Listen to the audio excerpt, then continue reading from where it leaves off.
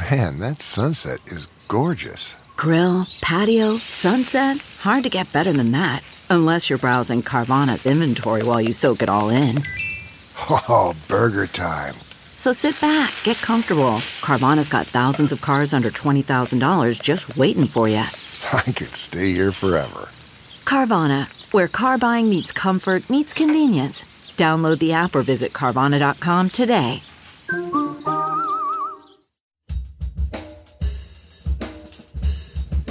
If I'm in the forest and this lion is just about to jump onto me, am I really worried that there may be a snake in the bush that I'm going to jump into to get out of its way? You know, cancer is that lion, COVID being the snake in the bush.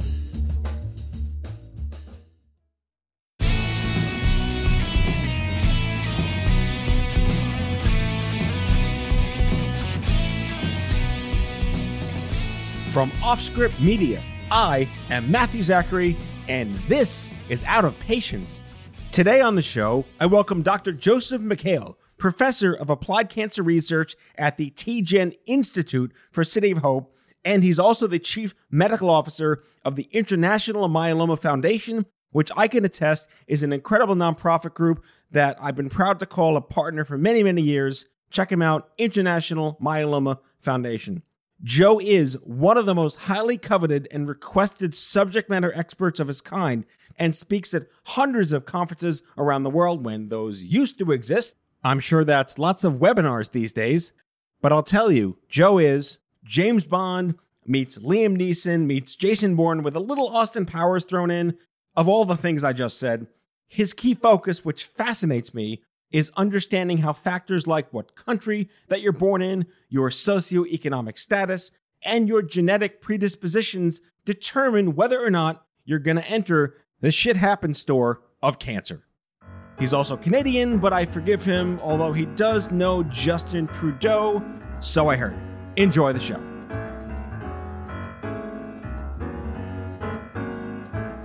Joe McHale, thank you so much for finally coming on any one of my broadcasts from the Stupid Cancer Show, which you weren't on, but I wanted you on, and now Out of Patience, which you are on. So, man, it's good to have you here because I have one really important specific question to ask you first. Okay, bring it. You have more acronyms after your credentials than I've ever understood before. So, MD, I understand. M, capital E, lowercase d. What does that stand for? Well, first of all, I have more degrees than a thermometer, but I like to say that I am basically just Joe here to give the talk or to do the interview. But the MED stands for Masters in Education. And FRCPC? So that goes back to my Canadian roots that I know you're so jealous of. And so that means that I'm a specialist in Canada, which is called a Fellow of the Royal College of Physicians of Canada. Do you have to ride caribou to get certified? Yes, you have to be able to speak beaver and eat maple syrup at any moment. I'm glad they at least have minimal standards in our neighbor to the north. Wow, what was it like growing up in Canada when you're not in this United States? Let's just start with all the stigma over healthcare. What was it like growing up in Canada with their health system? Well, a lot of people don't fully understand the Canadian healthcare system who are not in it. I mean, there are a lot of positives to it. I guess I should be careful too, because I grew up skiing with Justin Trudeau on a regular basis. So got to be careful what I say about my Canadian homies. Name drop of the decade here on Out of Patience. Indeed. I mean, the Canadian healthcare system in many ways had great strengths to it that really was all inclusive, that, critical things were covered. Part of the challenge, of course, was that often there was a lot of waiting for things. And even in my practice as a cancer physician there, it was very frustrating to have to wait very often to be able to get therapies when other countries had them before us, or even an individual patient trying to get x-rays. A lot of advances have been made, and so there are a lot of amazing things about the Canadian healthcare system, so I want to be careful what I say, but it is a challenge. There's no perfect system we've learned across the world. And in fact, I was involved with health policy in Canada and used to advise the government in trying to find ways to better healthcare. But it's a huge problem wherever we are. But I'm very blessed to have had good health and very blessed to be a contributor to the healthcare system. Yeah, I want to get back to that because you have been to and spoken at numerous international events, your focus on third world concerns and health. I want to get back to that because it's such a difficult package to really unwrap as how different every country manages health at any scale of their economic viabilities or their third world, second world. That is something that fascinates me. But I want to get back to that in a second because you have been specializing in myeloma for as long as I can remember me even meeting you. And why myeloma? What makes that so unique? And it's international. Yeah, indeed. So when I went to medical school, I was blessed. I grew up in a family of doctors. I used to joke and say, because both my parents and my brother were physicians, I'd just be a lawyer, protect the three of them. But I ultimately gave in and went to med school. And when I was in med school and early, even in my residency, I really wanted to care for the sickest of patients. It was just my passion and my desire.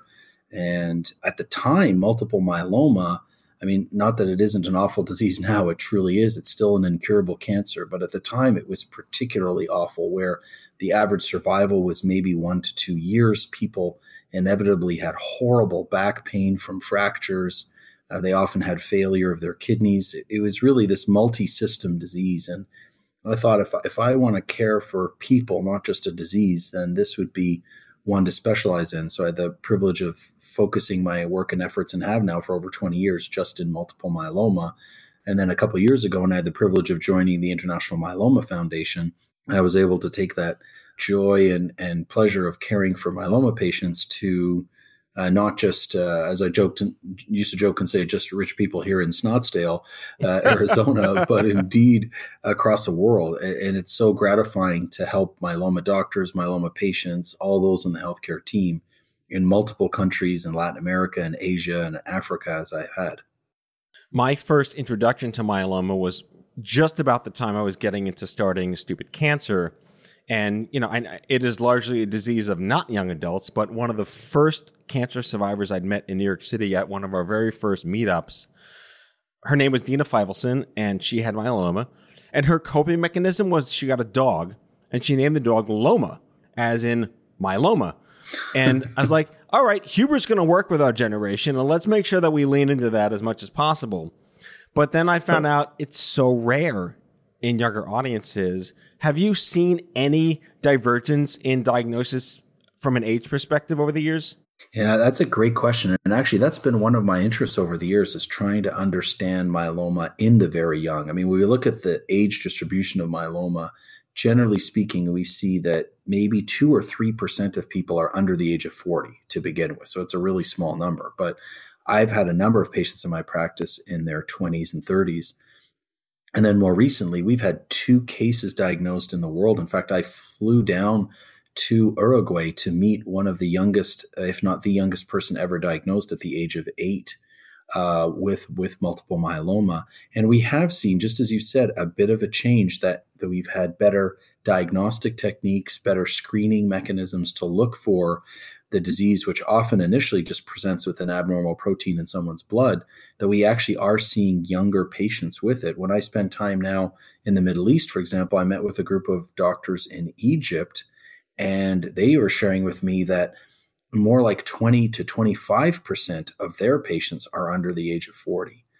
So we're trying to understand that mechanism. That's one of the challenges, but also blessings of working internationally, is you see how things are so different in different places, and you can try to connect the dots in a way that just being in one place might never allow you to do. And we really hope to tackle this issue much more aggressively, because every day people are still dying of this awful disease. Yeah, and again, that's another thing that fascinates me, trends in diagnostics and age and disease based on culture and lifestyle and dietary habits and environmentalism based on your proverbial zip code where you are in the world. It's fascinating that you're seeing those trends. How are those calculated? Do those go into some population science algorithm to determine risk in different countries? That's a great question. And it really is, myeloma in many respects is a perfect example of a condition where we need to understand this better, because it's not just an environmental or a genetic or a dietary phenomenon. It's likely all of those. So for example, we know that multiple myeloma has twice the incidence in the African American population. So we've just launched through the IMF a major initiative here in the US to our African American patients in particular, because even though the disease is twice as common in that population, it's not as well known. And sadly, even though we've seen huge advances in survival in the last decade in myeloma, I mean, it's one of the few cancers I can tell you that we have doubled, if not tripled, the average survival of patients in the last 10 to 12 years. But unfortunately, we've not seen that same amount of survival advantage in the African American population. And much of it has to do with access to therapies and the treatments that people are able to receive.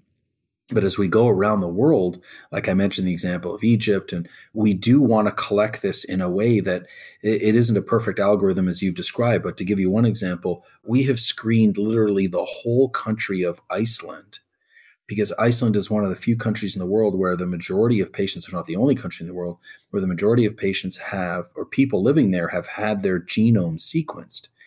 This is where I geek out on all the genetic stuff.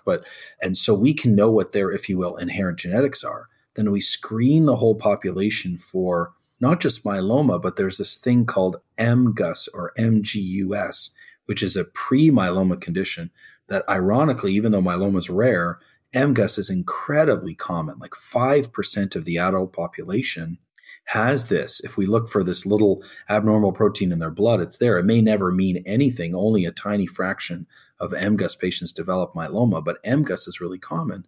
So we started screening the country of Iceland, and we started at the age 40.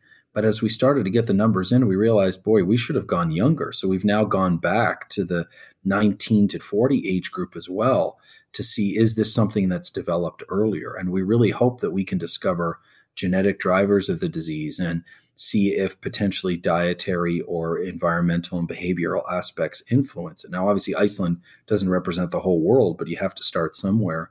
And now we're starting to reproduce this Iceland principle or concept of screening discrete populations in different countries around the world. We're doing it now in Latin America.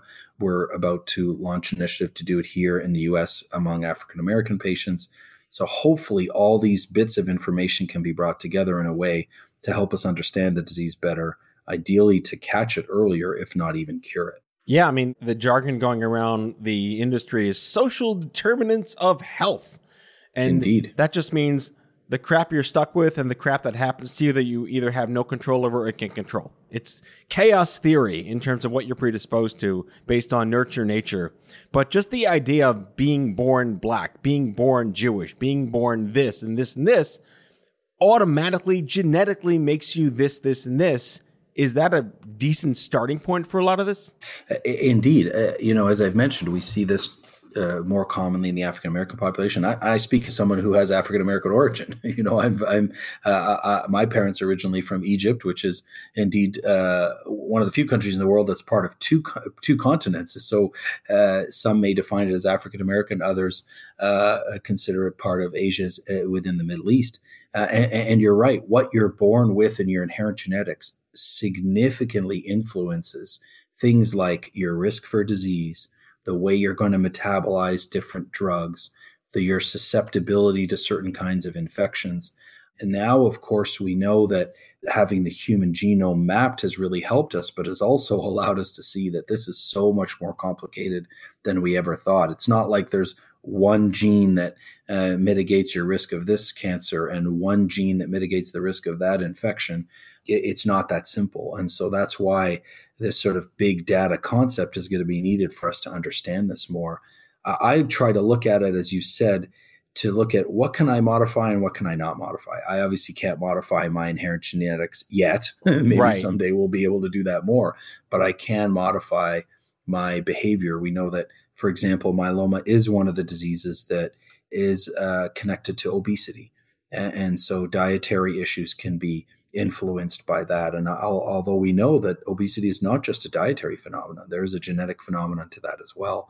So it is pretty complicated, but as we start to piece this together, hopefully we can overcome what we can change and ultimately modify what we initially thought we couldn't change. You said, risk reduction, or I have issues with the word prevention. What are your thoughts on that? Because it's been this ongoing debate, especially in pediatrics and young adult cancers. Like, there's really nothing you do to prevent a blood cancer, but now you're saying that there is a determinant of obesity for myeloma.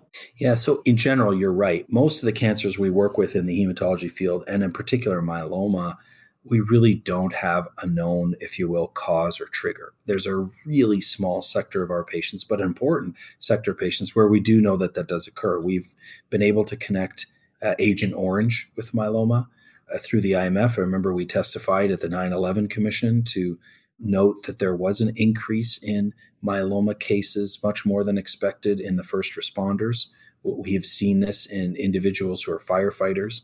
But in the big picture, that's a tiny fraction of the bigger piece. I mean, I see myeloma patients every day, and I see patients that live the pristine, healthy, triathlete life, and others whose lifestyle is very different. So I do think, like yourself, this notion of prevention is a complicated topic and can sometimes be very misunderstood, because for the majority of our patients, what I sometimes say to a patient is, you can be the perfect driver and unfortunately still get in an accident because of something that happens on the highway that is entirely not your fault. And I never like to attribute fault, as it were, to the cancers that we care for. That just adds a layer of guilt and unfortunate thinking that really does not help the patient nor the provider. And we want to provide the best to our patients in every way. Yeah, that's also an ongoing narrative is, vegan, perfect health, marathoner, never in the hospital any time in their lives, and 33, bam, stage 4 breast cancer, and good luck. And are we seeing more of that? Are we seeing less of that? I mean, again, this is such a rabbit hole of theory and ideation and philosophy and anthropology, lots of fancy words I just dropped there, on are the healthy getting sick more by accident? Are the sick getting more sick?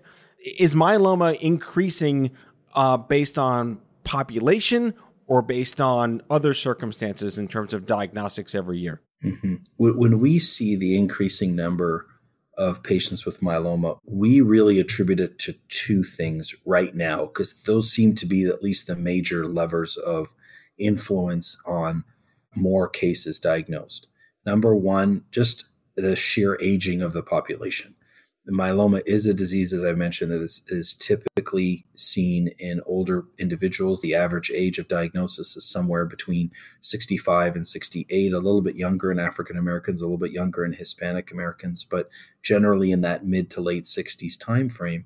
And as the population is aging, we're seeing obviously more people in that age category. The second reason, which is maybe somewhat similar to what we saw 15 years ago, when there seemed to be a significant spike in breast cancer, and people wondered if it was connected to smoking years before. It actually was connected to better mammograms and better detection. We think that in myeloma, because people are being diagnosed more accurately and more consistently, that we're collecting more cases than previously may not have been fully understood. And I never want to say it's good to have more cases, but it's good because we do know that when we can detect things a little bit earlier, we have a better chance to control the disease. Myeloma is one of those diseases that as it evolves, it becomes extremely aggressive. And so being able to catch it a little bit earlier, we've even redefined the way we categorize and define myeloma to ensure that we can capture people in the earliest of stages so that we can treat them with a better outcome. Back with our guest after the break.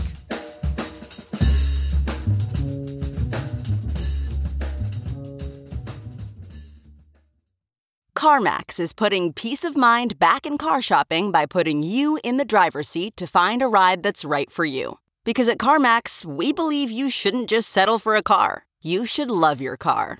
That's why every car we sell is CarMax certified quality, so you can be sure with upfront pricing that's the same for every customer. So don't settle. Find love at first drive and start shopping now at CarMax.com. CarMax, the way car buying should be. Okay, picture this. It's Friday afternoon when a thought hits you. I can spend another weekend doing the same old whatever, or I can hop into my all-new Hyundai Santa Fe and hit the road. With available H-Track all-wheel drive and 3-row seating, my whole family can head deep into the wild. Conquer the weekend in the all-new Hyundai Santa Fe. Visit HyundaiUSA.com or call 562-314-4603 for more details. Hyundai, there's joy in every journey.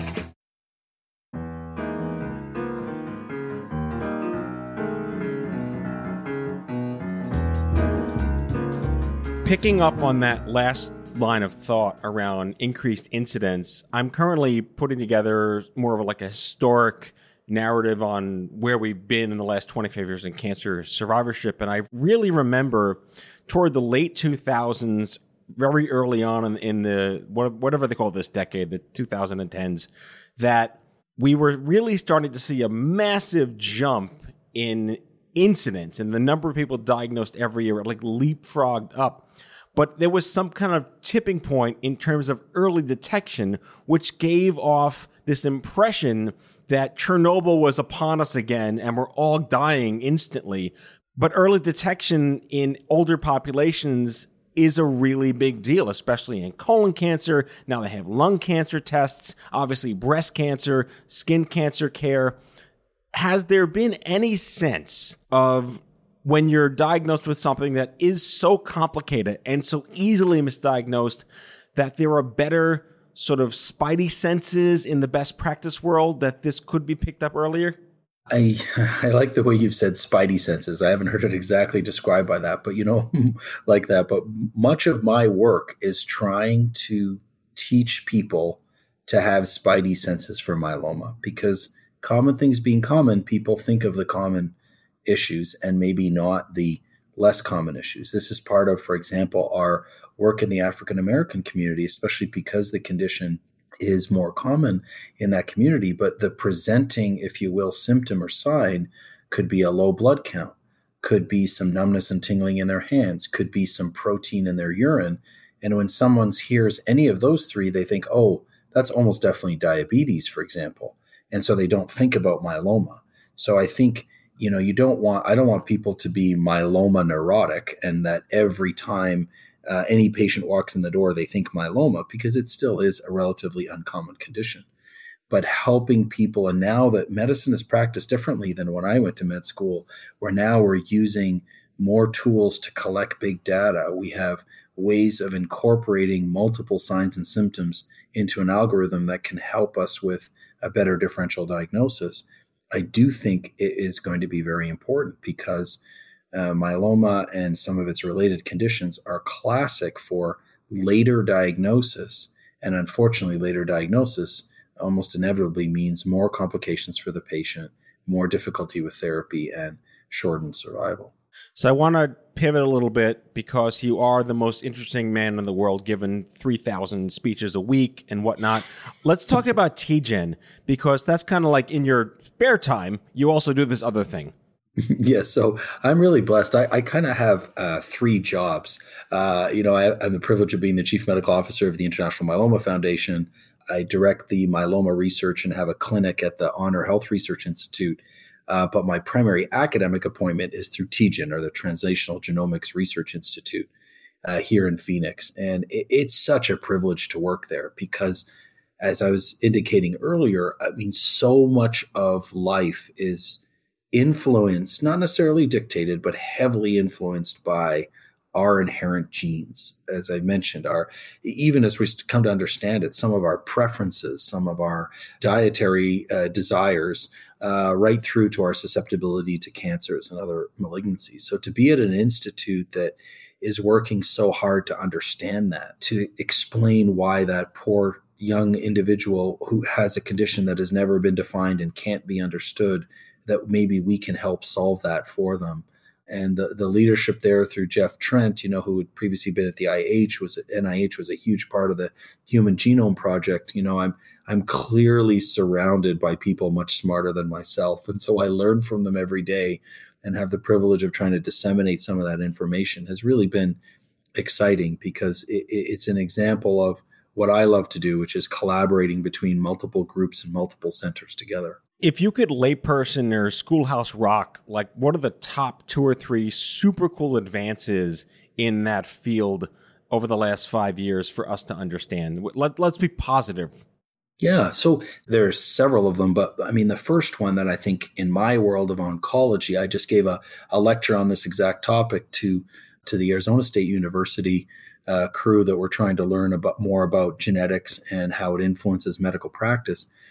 Understanding in the oncology world that so many of the tumors that we have are so influenced by their own genes. So not necessarily the genes that someone has, if you will, throughout all of their body, but the tumor site has had mutated genes and the cells have gone off the rails.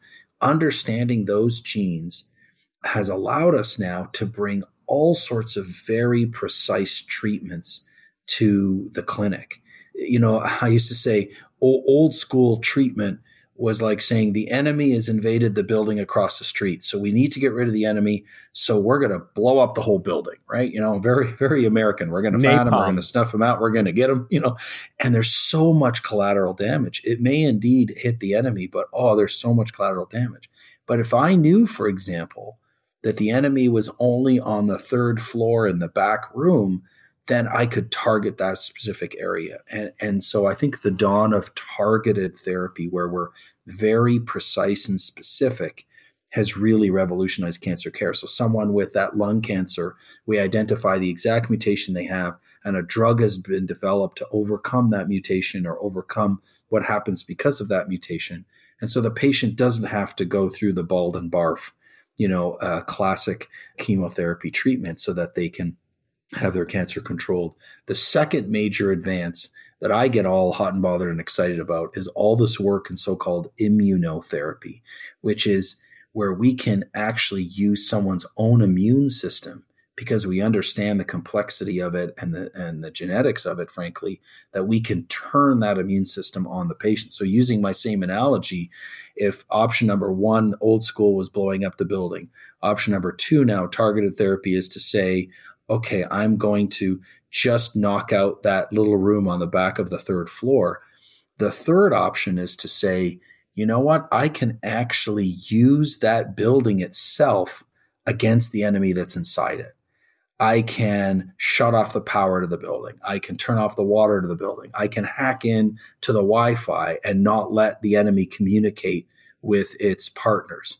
I mean, I can play country music at the building and irritate it to death. There's lots of different things that I can do that now literally is taking the very environment in which the cancer is living and turn it on itself. And that's literally what we're doing. We do these things like CAR T-cell therapy. I mean, this is like Star Trekian, man.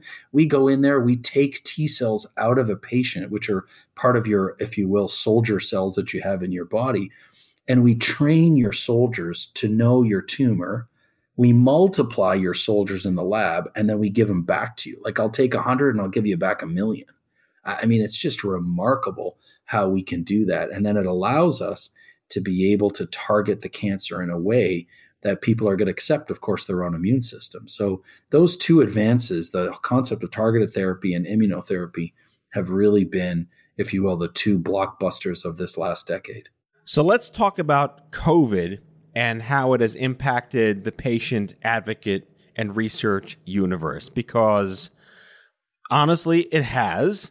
And not every nonprofit has been around as long as IMF and has the infrastructure of IMF, but it still does really hit the fundamental necessity for advocacy to be even more accelerated, especially when the world just starts burning like this. Mm-hmm. What steps can you let us know that IMF has taken to build whatever level of realistic reassurance and beyond wearing a mask and behaving? And obviously other countries are doing this much better than the United States right now. What's your role? What's your take? What is IMF's message? That's a great question. And I really appreciate it, because I've been so incredibly proud of how the IMF has handled the situation in the midst of this adversity. And a lot of it has been leveraged because of our love of science and our love of people, the connectedness that the IMF has. I mean, we have, for example, over 150 support groups across the country. I just was on a call a few minutes ago with our vice president of support groups, and she was explaining to us that we moved so quickly when COVID occurred to make sure that our support groups continued in any virtual way possible. And she said to me, if it weren't for the way that we approach that, it's quite likely that a lot of these support groups could have fizzled out because people feel so isolated during this COVID crisis. And so to be able to have that connectedness, even as our staff, as we meet every week virtually and see each other's faces and bring the reality to what we're doing face to face, I think has had a prolific impact. We've also provided so much education. I mean, our attendance at our virtual webinars has gone from hundreds now to thousands as we try to explain to people what are their risks during COVID, how important it is to wear a mask, how important it is to socially distance, or as our chairman of the board, Brian Dury, likes to say, I don't like to call it social distancing. He says, I want it to be physical distancing and social connectedness. And that connectedness is, I think, what has allowed us to continue. And then lastly, our connection with the myeloma physicians and treaters, as well as the pharmaceutical industries, has really helped us through this as we've helped guide how we care for patients, as we've been able to keep people connected and have them a discussion. I had the privilege of hosting a whole online series where I interviewed hematologists and emergency room doctors and ID specialists from New York and San Francisco and Chicago and Seattle to discuss what this really means for our patients and what modifications should we make for our treatment. And should people come in? Do we do a virtual visit or do we do a face-to-face visit? Do we give IV chemo or do we go to oral chemo? And I think that level of connectedness has allowed us to continue to do our work, even though we haven't been able to do it face-to-face. I mean, with the unlimited number of Karen videos happening around the world, I feel very confident. I'm in New York where everyone's wearing a mask because we're in New York City and whatever, but are you feeling like there is a significantly higher degree of compliance in the vulnerable cancer universe about mask wearing and trying to educate the rest of the folks out there that may not understand the vulnerability issue, that people wear masks to protect other people? Absolutely. I completely agree with that statement. In fact, when we've looked at, and in my role, it's been a privilege, been able to look at the kinds of numbers that we've seen of COVID cases around the world, at least within the myeloma community, in many places, we've seen significantly less than we would have expected, considering that this is a disease of older patients and they're more susceptible. And one of those reasons why is that we train our patients very carefully, especially any of our patients that have ever been through high-dose chemotherapy or stem cell transplant. We've already taught them when to wear a mask, how to vigorously wash their hands, how to socially distance. And I believe that population has been safer, if you will, than they would have been because they have been more compliant. I mean, it's so straightforward to wear a mask. It just shocks me that there are so many so resistant to doing this and selfish, frankly, because it's not really just about you. It's about all of us. And when I see my patients every week and I know that they're vulnerable, it drives me even more to ensure that I advocate in any way that we protect the vulnerable in our society. Yeah, it is very telling. I've been mentioning this on my show almost ad nauseum that what this pandemic has done is released an ebb tide to the world that has really exposed all the crap lingering on the beach we would never normally see if the tide was in. And that is very telling, but I am consistently inspired by the fact that your point, the vulnerable communities typically already know they're vulnerable, so we are more heightened to the sensitivities of noncompliance in consideration of being a decent human being on the planet. But I'm glad to hear, and you wrote the guidelines. You wrote the COVID guidelines for IMF. What did it take to construe any perceived true, false, vectored disinformation information into something trustworthy and coherent? Well, we try to bring together experts to give advice, and so many guidelines have been written through the American Society of Hematology and the American Society of Clinical Oncology, our International Myeloma Society, so many different groups that I've had the privilege of being a part of.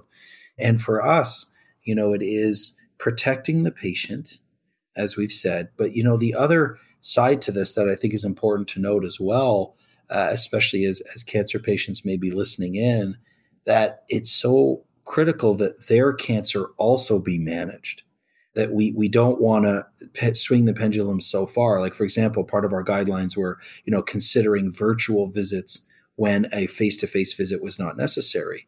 But that doesn't mean that everybody who had, chemo appointments would just immediately cancel their appointments and not get their chemo anymore. I mean, one analogy I use sometime, I want to be careful how I use it, but I would say that if I'm in the forest or in the jungle and this lion is just about to jump onto me, am I really worried that there may be a snake in the bush that I'm going to jump into to get out of its way? Cancer is that lion. And we want to make sure that when someone is actively sick with an awful cancer, that we don't minimize their opportunity to be treated because of a potential risk of COVID being the snake in the bush. And so part of the whole idea of what we did as a society to so-called flatten the curve was to allow those who really needed treatment, be it for COVID or other critical conditions like cancer, could have the resources supplied to them. Whereas other things that were less urgent or less important could be set aside for a period of time. So we also didn't want our myeloma patients to become complete hermits in their homes and never communicate with their physicians and give up on their treatment either. Yeah, I want to have you back to talk about the sort of the telehealth revolution that was forced upon the cancer community. But I do want to thank you for coming on the show. And by the way, you make the coolest, Dr. Schoolhouse Rock metaphors. I love the building and then the room, and then you play country music, and it's good. You speak human, and it's rare, and it's very, very appreciated. So, Dr. Joseph McHale, professor at TGen City of Hope, and the chief medical officer of the International Myeloma Foundation. And I hear he does a mean Sean Connery impression. Thank you so much for coming out of Patience. Thank you, my friend. It's a privilege to be with you, and I look forward to the next time. That's all for today, folks. If you like the show, be sure to subscribe, leave a review, follow us on social, and tell all your friends to listen. Out of Patience with Matthew Zachary is a product of Offscript Media. Our executive producer is Matthew Zachary. Our senior producers are Jen Horangeff and Andrew McDowell. Darren Tunn is our production intern. It is recorded, mixed, and edited by Matthew Zachary. Our theme music is by the Mike Van Allen Quintet and by Mara. For advertising and media inquiries, email media@offscript.com. Hit us up at contact@offscript.com to share comments, feedback, and make guest recommendations. For more information, visit offscript.com.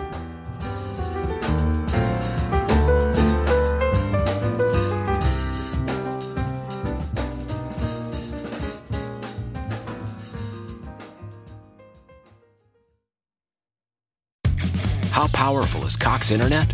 Powerful enough to let your band members in Vegas, Phoenix, and Rhode Island jam like you're all in the same garage.